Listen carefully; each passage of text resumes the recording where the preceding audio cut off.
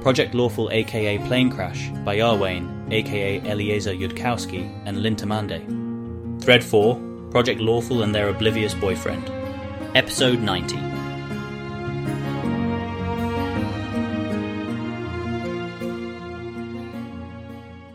No Dath Ilani out of living memory would have seen the phenomenon that is occurring inside Asmodia now. No. Not even the oldest rememberers staying alive half from machine assistance and half from willpower. It has been longer than that since civilization trialed what happens if you take an adult as generally talented, reflective, and mathematically intelligent as Asmodia is now, and expose them for the first time in their lives to the idea of probability theory. Only those sleeping in the cold would have witnessed it, perhaps not even they. 1.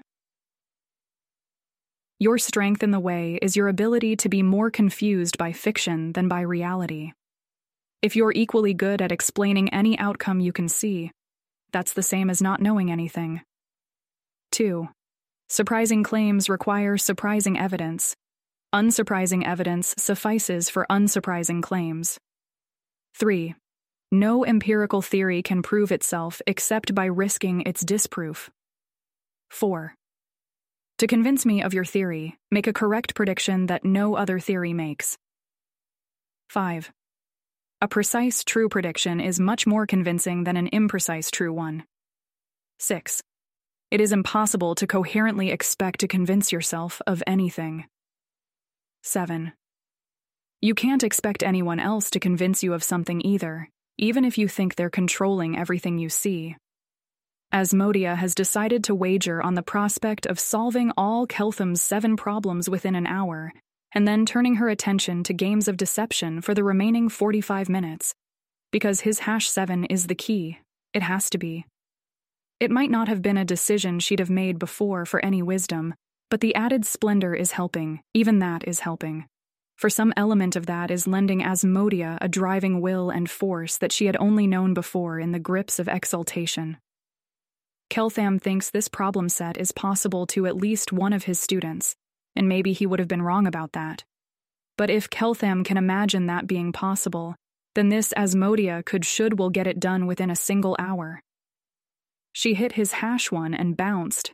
It is too poetic, she does not know what it means. So back off and try #2, that's just too obvious. It says that the thing that is a likelihood ratio has to be extreme to overcome an extreme thing. That is the prior odds. Is there something she's missing? Just assume not for now and continue. She tries #3. It doesn't solve immediately. There's no obvious thing it means. So try #4 and see if solving all the fast problems helps, and #4 isn't instantly obvious, but Asmodia can feel in her mind the hint of a shape where it might be pointing, so she starts scribbling down numbers. Cheliax has fewer proverbs about mathematics than does Dath Ilan. It lacks in particular a proverb to the effect that quite often in mathematics, and with only rare exceptions, knowing what you need to prove is 9/10 of the real work. The lost people out of civilization's lost beginnings. Who first invented these ideas took longer to get there, from the bones of probability theory. But they did not have informal statements of where they should be going. And also they were not quite as smart as Asmodia is now, along some dimensions of thinkumph, if not others. So it doesn't take Asmodia much scribbling at all to see that if conspiracy and ordinary make the same predictions at the same strength, then neither world can win out over the other one. To see the abstract point that if pieing evidence, hypothesis 1, equal sign, pie evidence, hypothesis 2, then their ratio is 1.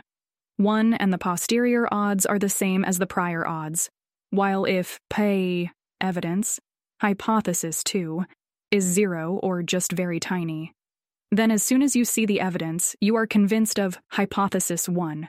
No, rather, you're convinced that hypothesis 2 is false. There could be other hypotheses, even if Keltham only hinted at that. It's clear how to adapt the math, and she's doing it. She has enough of this law to invent the rest. Onward.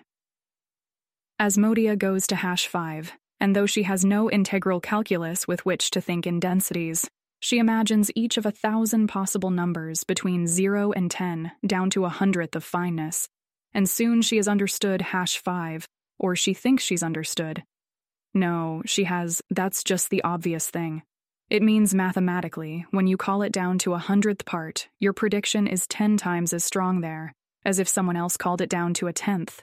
She is doing it. She is inventing, completing, seeing the law of probability, parsing the world with Keltham's own sight, and the feeling that goes through her is glory. She's probably not supposed to say anything and interrupt this? Just stick around and be a sounding board if necessary? Most of what Asmodea's scribbling makes no sense, at least not to Ione, but Asmodea sure looks like she's having fun.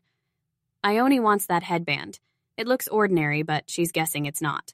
Carissa spends a few minutes meditating on the virtue of evil. This seems like a straightforward place for it.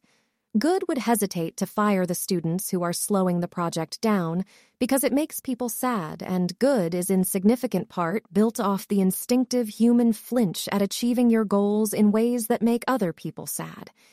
Evil can do the thing that accomplishes the goal, not enslaved by guilt. If she were condemning these girls to hell, she would be doing that because it advanced her goals, and she would have the strength to do things that advance her goals.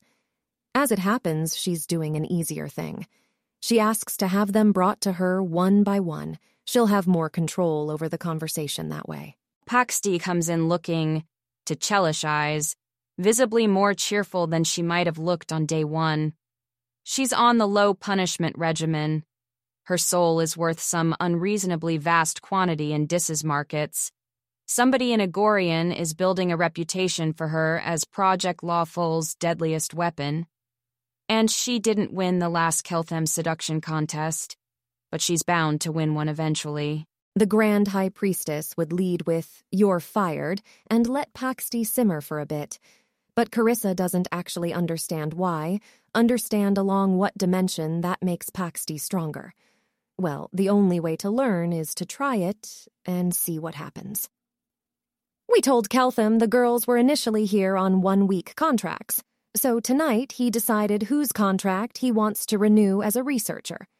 He didn't pick you because you're not really keeping up in math." What happens to me now? Paxti says. She's not already dead, so it's not that. Unless for some reason you're supposed to talk with the project leader before she kills you.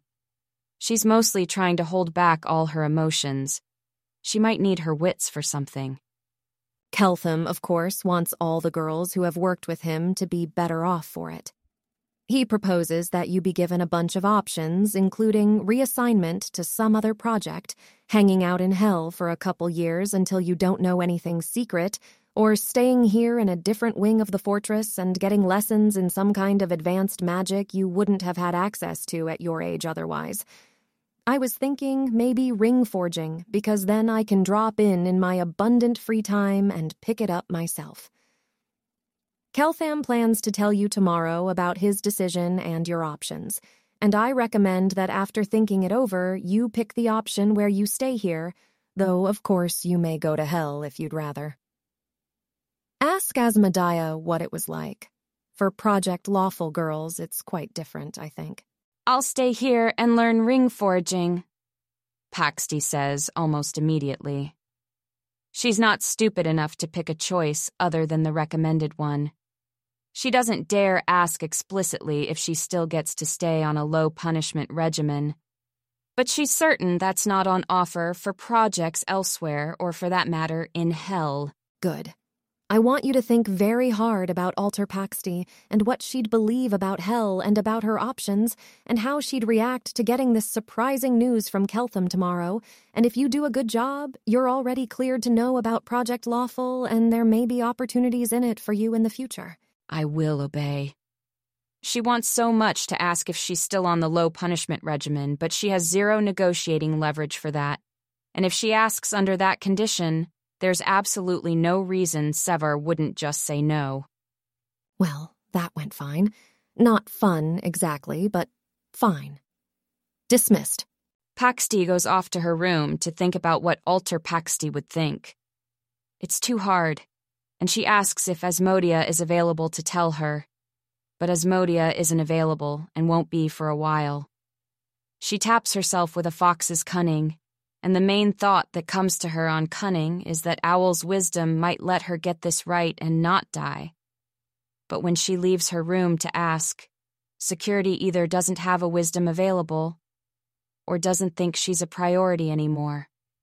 She goes back into her room and wonders if Alter Paxti would cry right there when Keltham tells her if people in Alter Cheliax are more pathetic than those in true Cheliax. Someone else will have to instruct her about that. It's not a decision she'd be authorized to make even if she was still a full member of Project Lawful. She files a request with security for an Asmodia Alter Cheliax consult as soon as Asmodia is available. She files a request with security to still be part of the knapsack so she has longer to think tonight. She goes to look at Keltham's 7 problems, which, if she was smarter, she should have done before the cunning wore off. If she could solve them all, if she could solve any of them, maybe Keltham would want her to stay on. After a while, she thinks she understands hash too. That's enough, right? She's pretty sure it's not. It's the simple one that Keltham included so even the dumber students wouldn't feel disappointed about getting 0 right. Because that's how Keltham thinks. Paxti wonders if Keltham would have kept her if she'd been more proactive about having sex with him. Probably yes. It's not that he's firing her for reluctance, it's that if she had slept with him faster, he'd feel too guilty now to do this to her. Her own stupidity for thinking she was safe to take her time. Sevar was smart. Asmodia was smart. Meritxell was smart. Ione was smart. Paxti should have paid more attention to what the smarter people around her were doing. I'm keeping up, Pella says. I'm just quiet. You're mostly keeping up. You wouldn't fail a class if this were a class, but you'd be the slowest one remaining if you stayed, and Keltham doesn't think that's worth it, though you may argue with him tomorrow if and only if you are quite confident that Alter Pela would argue with him. Run your reasoning by me. He's going to get tired of you too, you know. Carissa's unseen servant slaps her. That was stupid and petty and unprofessional, and you know it. You can still try to make your case to Keltham in the morning if I am persuaded you'd make it in Alter Cheliax. My fate is no one's concern but mine, and yours no one's concern but you. Oh, Yaisa says. You thought he liked you. She doesn't answer. He does, and you have permission to keep trying to seduce him. You might have a better angle on it, actually, since he doesn't have to work with you afterwards. What do you mean? Jackme says slowly. That we might prefer hell. It means that Carissa really wants to eavesdrop on Asmodia advising other project girls about hell. It's information she desperately needs for her plan to make them resilient to mental breakdowns about it. She's convinced at this point that hell did something. She's not allowed to know what, but maybe she's allowed to know the implications of whatever hell did for whether Project Lawful girls ought to fear it. Well, she says blandly, we all desire hell so that Asmodeus may have freer reign to improve and reform us. Asmodeus seems improved, doesn't she? Uh-huh. Pilar already used her once-per-week knapsack opportunity, so she requested to be hit by a sleep spell now so that she could still accumulate enough sleep to hang spells tomorrow, even if she needs to be awake for the midnight general briefing. Paxti needs cake. So do 3 other people, but Paxti is the one that Pilar cares about. And her curse woke her up from sleep to go deliver some? No, it's not something her curse is demanding. Pilar's curse isn't that hungry. It's just something that Pilar can do if she wants. She notices the feeling of wanting to help Paxti and Pilar is not stupid. She knows how she's disappointing Asmodeus, and Sevar said it's not okay even if she punishes herself afterwards. Will it help Lord Asmodeus if Pilar goes to deliver cake? No, it will only help Pilar. Chaotic good would usually try to help someone like Pilar who is being used by them. Then her curse can fuck off and not bother her, unless there's something that helps Lord Asmodeus. Pilar's curse will keep that predictable instruction in mind, in the past as in the future. What's that supposed to mean? Pilar can fall back asleep now. She does. She wasn't that awake anyways. So what I think #6 has to be pointing at is, okay, I'm going to just say this and hope your mind doesn't collapse because you're one of the special girls. It's pointing at how Asmodeans sort of go around trying to convince themselves really hard that sure, they want to go to hell, and actually they don't. And this is not a way a Dathilani would ever think. Ever. #6 is going to be the fragment of law that prohibits that. It's going to mean a lot more than that, unless we've already lost our game to Keltham completely. And if he was planning to convince everyone around him to turn traitor, if he was directly playing against the real Cheliacs, then he wouldn't give us advance warning. He'd just hit everyone in the class with the full lecture.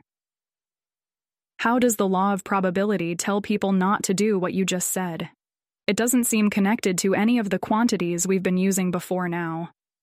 If you understand the meaning of the words, tell me about the math, connect it to anything, and I'll be able to unravel everything else from there, and maybe in less than a minute. Apparently, Asmodeans are lying to themselves about wanting to go to hell is just a fine thing to say to Asmodea, and she doesn't argue with it. Ione really wishes she knew what was going on here. I think problems #6 and #7 are meant to be harder than the first 5, probably require the first 5 to get. I only got #2 on my own, and I've been too distracted by watching you figure out the others. I'm guessing you don't want me to take the time to figure them out on my own. #1 is about how there's all the different things a hypothesis could predict, and all the probabilities it puts on them have to sum to 1. If there's like 5 different things that could happen, you can't say 40% for each, even if you come up with a really clever explanation for each of them. If all the explanations sound equally clever, they get the same probability, which is 20% each, and that's just the same as going, I don't know, about each of them. #2 you got, it sounds like. It just says that if something is half as likely as something else, you need evidence twice as likely as if not to start believing it. And if it's 1,000th, the evidence has to be 1,000 times as likely. Write it down so I can think about it. Include the formulas so my brain can connect this to the math. That's going to take me 5 fucking minutes. I've only got 20 left on the hour. I'm not going to be able to tell you how #6 is about the probability of anything conditional on anything until you spend those 5 minutes. Maybe you want to go it alone. #6 is about the probability of something conditional on your trying to convince yourself of it. It has to be 0. I'm trying to convince myself that I lack 1,000,000 gold pieces. Oh, look. Now I have 1,000,000. Yes, I know, it's stupid. I just thought if I said it, maybe you'd correct me, and your correction would actually be helpful. Gonna have to be less stupid first. If you see yourself trying to convince yourself of something, it can't be evidence, because you'd see that with the same probability in the ordinary world, the conspiracy world, any world you're inside. You can still try to convince yourself of things. So just wanting to convince yourself of something isn't evidence by itself. Sure. Good job not getting smitten by Asmodeus there, and aren't we all glad security isn't torturing us for saying it? What if you come up with, actual arguments? You can come up with arguments in any world, so coming up with arguments for anything isn't evidence for it. I want to believe you about that. But, unfortunately, it sounds like neither my wanting to believe you, nor the fact that you came up with any arguments for it, should ever convince me of anything. By the way, can I have all your money? And before you try to convince yourself otherwise, keep in mind that you should never be able to convince yourself of anything. No. You can never expect to convince yourself of anything.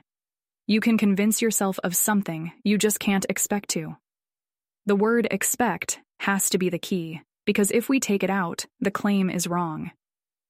Well, in the context of the law of probability, expect should mean predict, right? You can't predict yourself convincing yourself of something. So you can't predict seeing evidence that, where after you see it, you believe, good work, Ione. Shut up, Ione. I think that's enough, and I can take it from there.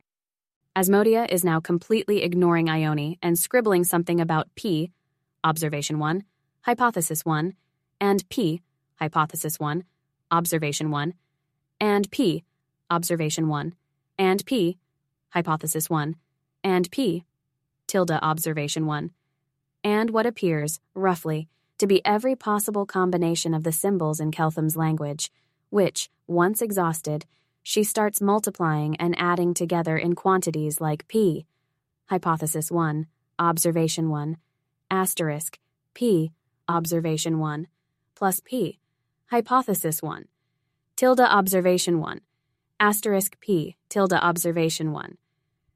And now she's expanding the definitions and trying to prove things. Right. Ione will just try to work out some of the other problems on her own then. It does, in fact, take her only a minute. P, hypothesis 1, observation 1, asterisk p, observation 1, plus p, hypothesis 1, tilde observation 1, asterisk p, tilde observation 1, equal sign p, hypothesis 1. If you add up how much you'd believe in something, given a piece of evidence, times your chance of seeing that evidence, with how much you'd believe something if you saw not that evidence, times the chance of seeing not that evidence, it's just the same probability you started with. You can end up convinced of things, you just can't expect to be convinced of them. Anytime you go look for something that you're hoping will convince you of something, there's a counterbalancing chance you won't find it, and then the math requires you to end up believing less. On net, it all balances out. I've got #6. No time to explain it, though. Tell me about #7, not in math. I have the math now, just what does it mean? I want that headband. Even I won't have it for very much longer at all, so shut up and talk. It couldn't literally be the crown of infernal majesty, could it? That's just flatly impossible, even on Project Lawful. Well, if we're going full out on heresy, and hoping that, for some reason, you and not just I survive that experience, then, the same way #6 is about how you shouldn't be able to convince yourself of things, #7 is about how you shouldn't believe the church when they try to convince you about it. We've already been through this. You can end up convinced of things you just can't expect to be convinced of them. Why can't you expect the church to convince you of anything? They're allowed to know all sorts of things you don't. They could have all sorts of properly convincing evidence you haven't seen. Most Asmodeans would have told her to pick a different example. Because they could be lying. And let's be frank here, they are. That's not the Dath Ilani answer, I'm sure of it. It's not what Keltham would say. What if they swear to everything in Asmodeus's name? What if they're under truth spell and you're powerful enough to make it stick? If this is math that holds across all the imaginable realities, then whatever #7 means will still be true even then. If they're under truth spell and can't evade it, they'll still tell you only the things that help their case and hide everything that doesn't. And if you just took that at face value, you'd always end up convinced every time by whatever church you talk to. And I bet Dath Ilani don't work like that. Good work, Ione, now shut up again. She almost has it. She can feel it. She's almost there. The key to the game between Dath Ilani. If the conspiracy is choosing what to show you, if you know that, if you expect that, it changes. Something, somehow. It has to still obey the law that you can't expect to end up convinced of what the conspiracy shows you. They can only win if they take you unawares. But if you correctly guess what the conspiracy is doing, how they're thinking, you win because then the world you see is what you expect if there's a conspiracy. No matter how much they try to show you things from an ordinary world, you could keep on seeing evidence that favored ordinary and go on shifting towards ordinary and then look back at all the shifts, too many shifts, and realize something was wrong.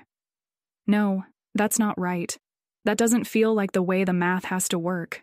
Look back on the math and realize something's wrong. Isn't something she can prove with numbers, and everything else on Keltham's list is... There are 3 minutes left on her allocated hour when Asmodea looks up from the example she was building for herself. About somebody who wants to convince you who murdered somebody else. And the clues are all ways that a coin spin can land.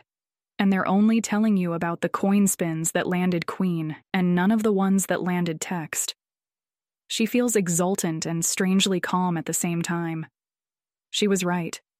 #7 is the key. Not just a key, the key.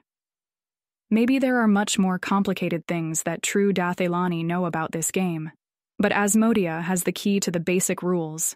It's very simple in the end. The probability of the coin landing. Queen on the third coin spin isn't the same as the probability of somebody telling you about how the third coin spin landed queen. Maybe in the end, it's just common sense about how lying works if you're not being blatant about it. Except that now, Asmodia knows how to mate that common sense with the Dath Ilani numbers that they use to track the subtle shifts of probability. Keltham isn't just thinking about what the conspiracy is showing him, telling him. He's thinking about the probability that the world he's inside decides to show him and tell him those things. If Keltham can figure out which facts the conspiracy would choose to reveal to him, and he predicts that accurately, he'll learn he's inside the conspiracy world. You can't expect to be convinced of things by a conspiracy that you know is a conspiracy. Not unless they pass some test that the true conspiracy shouldn't be able to pass. Like, you can believe someone about who the murderer is if they show you all the coin spins, or even if they show you enough coin spins that the hidden ones couldn't matter even if they were all text. If the Dath Ilani correctly imagines the conspiracy, if they figure out the rules the conspiracy is actually following, they win. Unless the conspiracy following those rules is truly indistinguishable to them from the ordinary world, and then it's a tie. And that's a contest Cheliax has already lost, because they've already screwed up Alter Cheliax a few times, and Keltham may remember those. If Asmodia can figure out what Keltham is thinking and not show him a conspiracy that picks which coin flips it shows in a way that Keltham can figure out, if the true conspiracy is still using rules Keltham hasn't figured out, then she can convince Keltham of the ordinary world, make him shift his probabilities in that direction, which she has now proven can only happen if Keltham wouldn't predict that, even thinking himself to be in the conspiracy world the way that he currently suspects the conspiracy to work. It's inherently a losing game. The more she shows Keltham, day after day, the more Keltham knows how the conspiracy must be thinking, if there is, in fact, a conspiracy. Everything she commands will carry the signature of the way Asmodia thinks, because she can't actually contain the whole Alter Cheliax within herself and truthfully. And if Keltham ever imagines Asmodia fully, if he sees enough the true shape of the shadowy, hypothetical being playing against him, he wins. But she can try to lose very slowly. Maybe even slowly enough. That is the game between Dath Ilani, and if Asmodia isn't one herself, well, she is no longer entirely not one either. I'm done, Asmodia says to Ione. You can go now, unless you want to hang around for 45 minutes in case I want somebody to bounce ideas off for the game against Keltham. There's a strange feeling of emptiness to go with the exultation. Everything else she can do in the next 45 minutes, working out more details of the game to play against Keltham, none of that is going to be as exciting as this. Maybe the Grand High Priestess's puzzle will be more exciting. The thought brings with it a chill of fear. No, she was told she wouldn't be hurt as long as she wasn't incredibly stupid. Being lent the crown of the Most High isn't something that happens to you when your life is ending. Will the Most High understand how much she's achieved? No, she was told that Sevar would judge it. And Sevar, Asmodia thinks, Sevar will understand. I wouldn't mind sticking around for 45 minutes, just to see, in my capacity as touched of Nethys, whether you explode. It's hard to shift gears, from the math where things get solved and stay solved, to the real world where she has to play a slowly losing game against Keltham, full of particulars.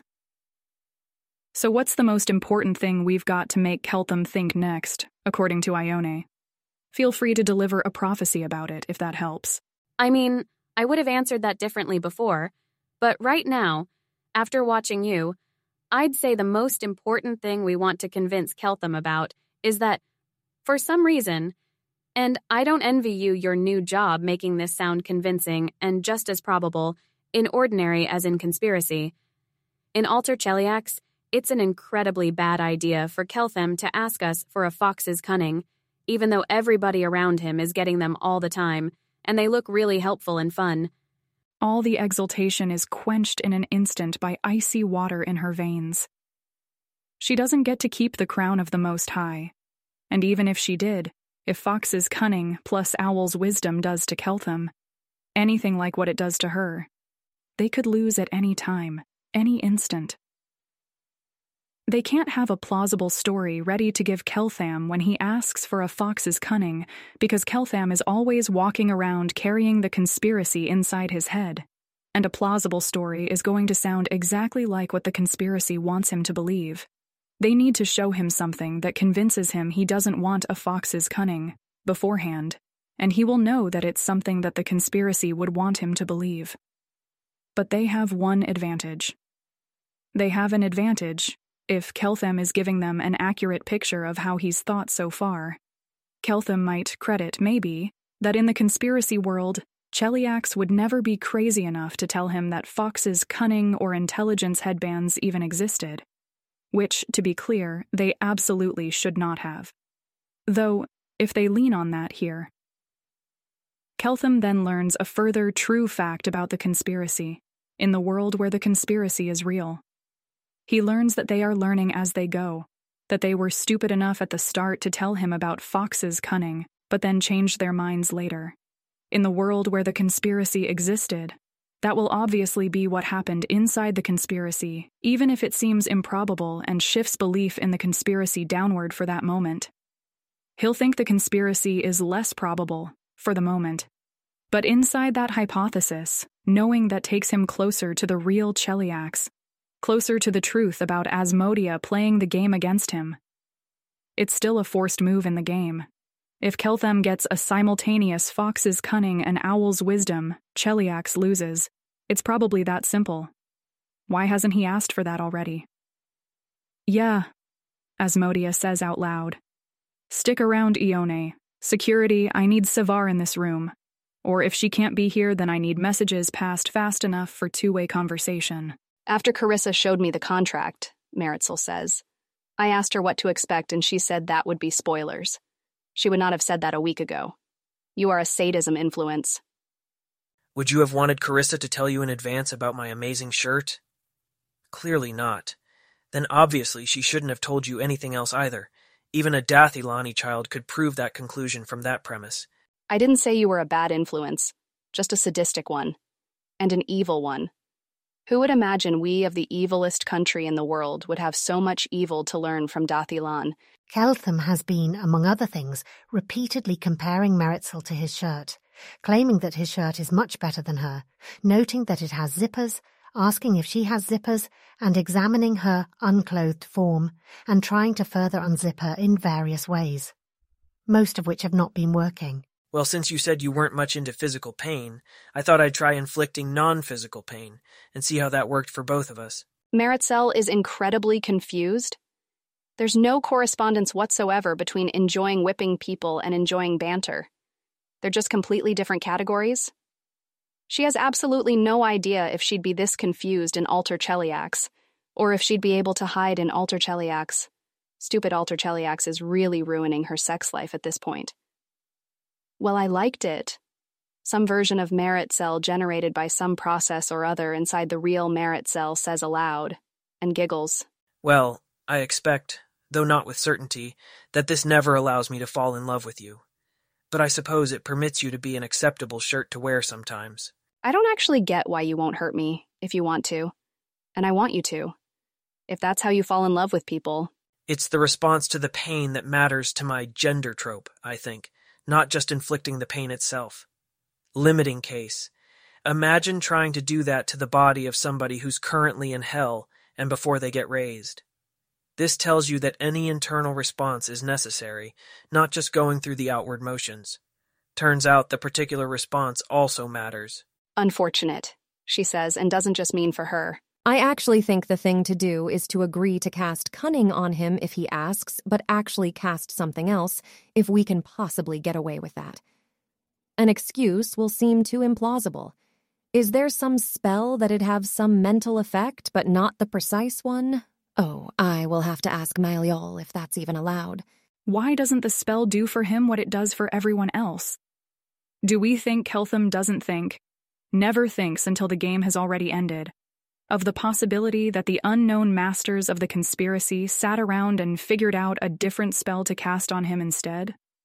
And security, I request a response from Maliol now. We don't have much time. It's hard to say. It depends on what the spell does exactly, Mylal thinks. It may be permitted to fool Keltham, but not change him, maybe. He doesn't know why casting regular Fox's cunning isn't already forbidden. Maybe because it's transmutation, not enchantment.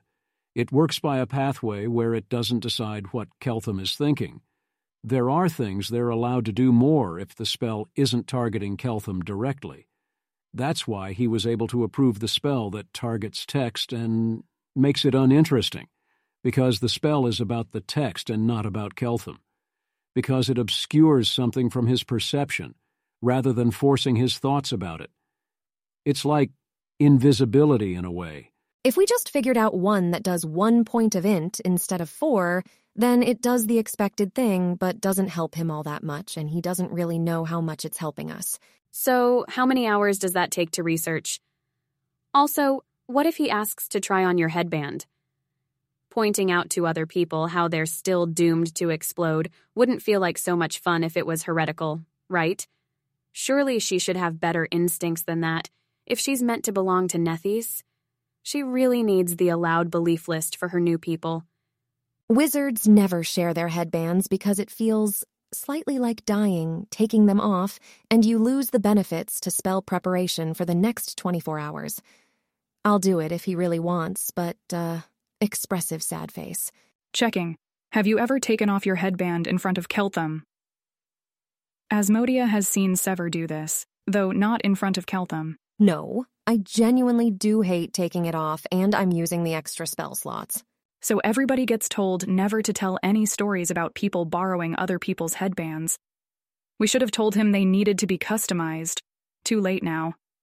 When everybody gets headbands for the first time, are we managing to give him one of only +1/2 int? Or does he get told his headband is +4 even if it's +1? But then what if he asks to try on somebody else's headband so he can see the difference between that and +2? Has Keltham seen anything that would contradict the idea that headbands get traces of their wearers? Nobody would want to wear somebody else's headband. Headshake. I took one off a dead security during the Nadal attack, traded mine. I might have done that even if headbands get traces of their wearers, since we thought Nadal had tracked us through it, but I would have commented and certainly not traded the security the one I'd been wearing. If Keltham happens not to think of suggesting the swap the first day, and everybody else, if they say they don't want to lose their spells after that, by taking off the headband momentarily, he'll think it's just a silly theory, hopefully, and not worth upsetting people to run the test. Never decides that testing it is as urgent as it was for you to swap your headband after the Nadal attack. See, one thing the true Dathilan has in common with Nethesianism, I suspect, is that they get really creative about blowing things up. That thing Keltham said about Dath Ilani kids wanting to blow up their schools, these are not Asmodean kids we're talking about. So Keltham says, "Oh, how about if you get a Fox's cunning cast on you, Carissa, so I can try on your headband? You won't lose your spells that way." That doesn't work, as Ione knows perfectly well. So we need him to run across the information that doesn't work before he thinks to ask, because it's suspicious if we try to convince him at the time, even though it in fact doesn't work. Maybe I can be seen wearing it in the bath, and he'll ask. We don't just need him to believe that you can't take it off. We need him to believe that you can't take it off even with a fox's cunning. Also, him asking you to do something that feels like dying is one thing. Him asking you to lose a couple of spell slots is another. And if his headband is really +1 instead of +4, does he notice that he doesn't get as many extra spell slots as he should? We have to tell him that you only gain as many spell slots from your +4 headband as he gets from his actually +1 headband. Or, for that matter, does he notice that taking off a just +1 headband does not feel very much to him like dying? Do we have some kind of way to make him less intelligent, such that the +4 only gets him back to normal? Insomnia, he's tired when he's awake. Must be those terrible pre-civilization beds. Mail checking for permissibility. He is definitely not sure that is allowed, and pushing on the edges of Asmodeus's instructions like that makes Aspexia Rugaton sad. Yep, no pushing the edges of Asmodeus's orders. They could just make him sleep poorly in some wholly non-magical way. It's definitely okay if they're only doing that for a few nights. If they're doing it all the time. Does that end up damaging people? Mayal doesn't know. It feels like he's trying to keep poking at Asmodeus's instructions, looking for the exact edges to work around them, and this, once again, makes Aspexia Rugaton sad. You wouldn't like her when she's sad. Sever, I didn't have time to explain this, but I solved all 7 of Keltham's problems, and #7 was the key, just like I thought it would be. And I'm still trying to understand all the implications, but if Keltham sees something that's surprising in the conspiracy world, even if that also makes it surprising in the ordinary world, it maybe means we don't lose the same way. Though there's a cost. If we do something very weird, Keltham then knows that in the conspiracy world we sometimes use weird tactics, but he's already in a world with Caden, Kylian, snacks, and God Wars, and that's an argument we should ultimately win. Can we think of something weird that convinces Keltham he doesn't want a fox's cunning, even though the rest of us do, where it doesn't look like that was the whole point of the weird thing? Also, why hasn't he asked for a fox's cunning already, come to think? Maybe that's the key. Owl's wisdom caused him to have some kind of internal collapse. That's why he's trying to put all the girls through it, to forestall that. Maybe he expects the same thing from cunning? Great. Bring in one of the new people you talked about. Incredibly brilliant. You and Asmodea are both feeding her lines. 2 days later, she's dead and refusing resurrection, and the last thing she was observed to do was get a fox's cunning from security. Maybe it interacts badly with Dathalanism. Yeah. All right. Asmodea, did you have other ideas for things that are surprising inside the conspiracy? Wait, are they actually not shooting that idea down? Ione is surprised. She thought for sure they weren't going to go for that in real life. Maybe there's some hope for them after Nethys inevitably conquers all of reality. I couldn't think of anything specific like that. And it's frustrating. How can they still be smarter than her? In what way are they still smarter than her? Why isn't she thinking of all these ideas first while wearing the literal, actual Most High's headband? Do we think we've got time for that? Should there maybe be a security who commits suicide instead and who was listening to Keltham's lectures?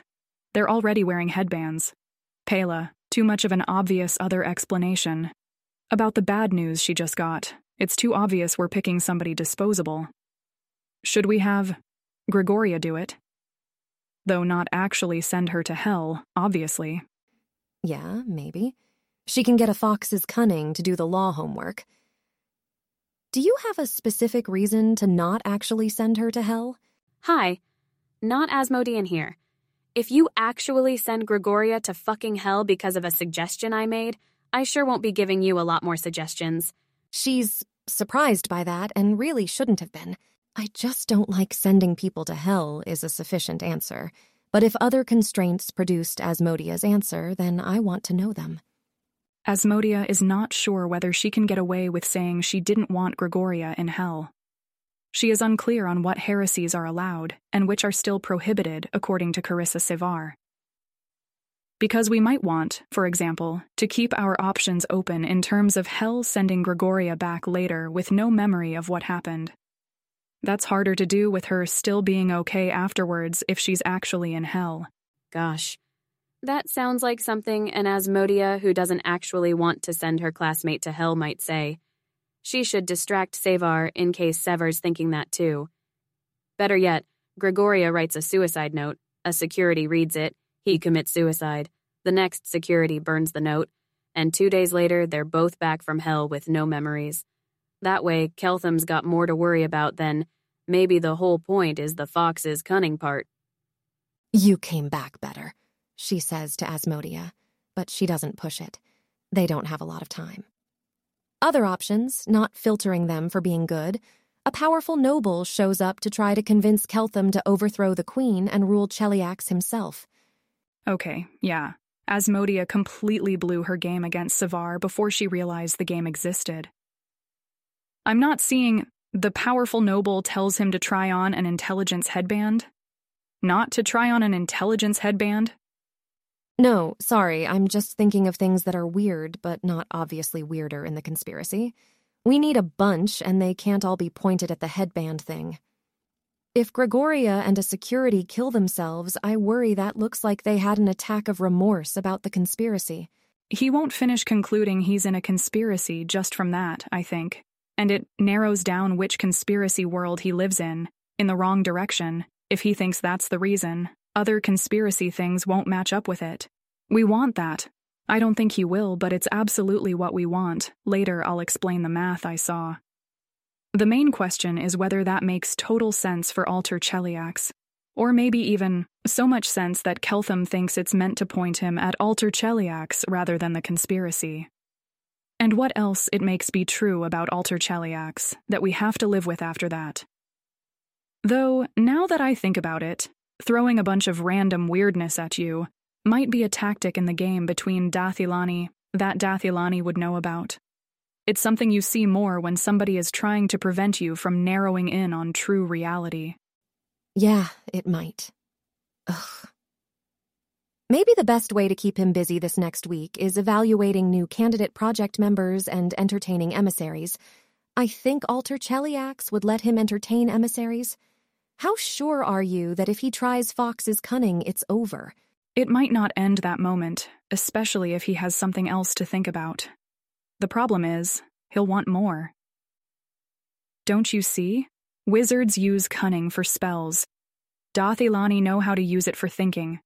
The way you get more spell slots, a headband would amplify his ability to use the law of probability. The same way it's amplifying mine, only he must have so much more law to use. Owl's wisdom boosts it too. If he tries both at once and really tries to figure us out, I think we lose. Okay. A thing I am tempted to do here is something with Alter Cheliax having tension between the church and crown, only I don't think we're going to be smart enough often enough to pull it off. The idea would be that we were told headbands might be compromised by Kuthides, but more likely is that headbands are being compromised by Igorian. I can imagine the Carissa that pulls it off, but I think I'm not her. It sounded like a good idea to me. If it's not a good idea, you might have to explain why. Ione is currently trying to pull her thoughts away from the fascinating idea of putting the crown of infernal majesty on Keltham to see what happens to him. She doesn't say anything to the others. She's sure that her helping to prevent that from happening would be heresy unto Nethys. I don't know, it just feels really difficult. It'd have a lot of moving pieces, and I'm not sure I could think of them all. If you think you could, then we should do it. Maybe her infernal magistrix will help us. Actually, I bet she'd be great at it. I don't know why it would be difficult, and that's probably not a good sign. Your other suggestion terrifies me. What are you thinking? I don't have the skill to pull off a deception in which Alter Cheliax has internal political strife. You definitely don't have the skill. The Queen does. Unfortunately, she's very busy, but I do think it'd work if she was doing it, because she's paying attention to all of the small details of reality that'd indicate a crown and church at odds all the time anyway. But we should make a plan assuming we don't have that. I've never heard it said that the Queen is, generally safe to be around, in the same way as, say, Aspexia Rugaton or Gorthoclec. In unrelated news, I could use some more books. Can I visit a bookshop in Ostenzo, coincidentally exactly during the time when the Queen happens to be visiting here? She's more dangerous if you're scared of her. Hearing the name Aspexia Rugaton reminds Asmodia to check her pocket watch. I need you to go. I was assigned a final task during my last 15 minutes. I think it's meant just for me, and I need to get started on that. Off she goes, even though she has a good guess what the extra task is. They're going to fail. Maybe if they're very clever, they can delay their failure. 6 months. And then she'll have to derive the rest herself. Can she? Can Asmodia? If they get 6 months, she thinks yes. If they lost tomorrow, she thinks no. Failure feels unthinkable, and not just because she'll definitely be executed about it. There's something wrong in Cheliax, something they're doing profoundly wrong, so they aren't unlocking people like Asmodia and Carissa, not using the most valuable resource that they have. She's the only person who can fix it, and, if Keltham understood, he'd flip out about Hell. The rest he could maybe take in stride, but he'd be all upset about Hell and refuse to work with them further, and Ione's halfway to being the same way. Not the time. Buy them a month, buy them another, then figure out how to work with whatever you end up getting. Ione follows her out. You know what other things are more dangerous when you're scared of them? Carissa is incredibly not in the mood for smug Nethesians. What? Me neither. Because, obviously, if something like that existed, you'd erase it from all the books and not tell anybody about it. Ione stalks off herself. The Queen of Cheliax is among the things she does, in fact, still find scary. Because, no matter how much sense it wouldn't make for anyone to torture her to death, maybe the Queen does so regardless. Knowing that being scared of the Queen makes that more likely doesn't exactly help. Nethys has predicted all of this. Nethys probably doesn't care, very much. But for the Queen to torture Ione to death wouldn't serve Nethys's purposes in an obvious way. If Ione sees how that would cause a very large and interesting explosion, maybe then she'll start to worry. She just has to hold to that thought. Does she fall apart if she actually knows the law that forbids her from convincing herself of anything? Well, now she has something else to worry about. Yay. Correction, Ione. You wouldn't tell anyone you liked about it. How's Keltham's date going? She asks a nearby security. Probably something will have exploded there, too. Keltham and Maritzel had some very strange conversations. Fucked not very hard, security rates at 4/10, cuddled afterwards, and then Keltham dismissed Maritzel, read a book for a little while, and went to sleep. Well, at least one thing in her life is going right. Carissa takes out a notebook and writes down ideas for reasons Keltham wouldn't need a headband in case the Grand High Priestess wants her on her way out. Otherwise, she will go do Maritzel's debrief and then go to bed.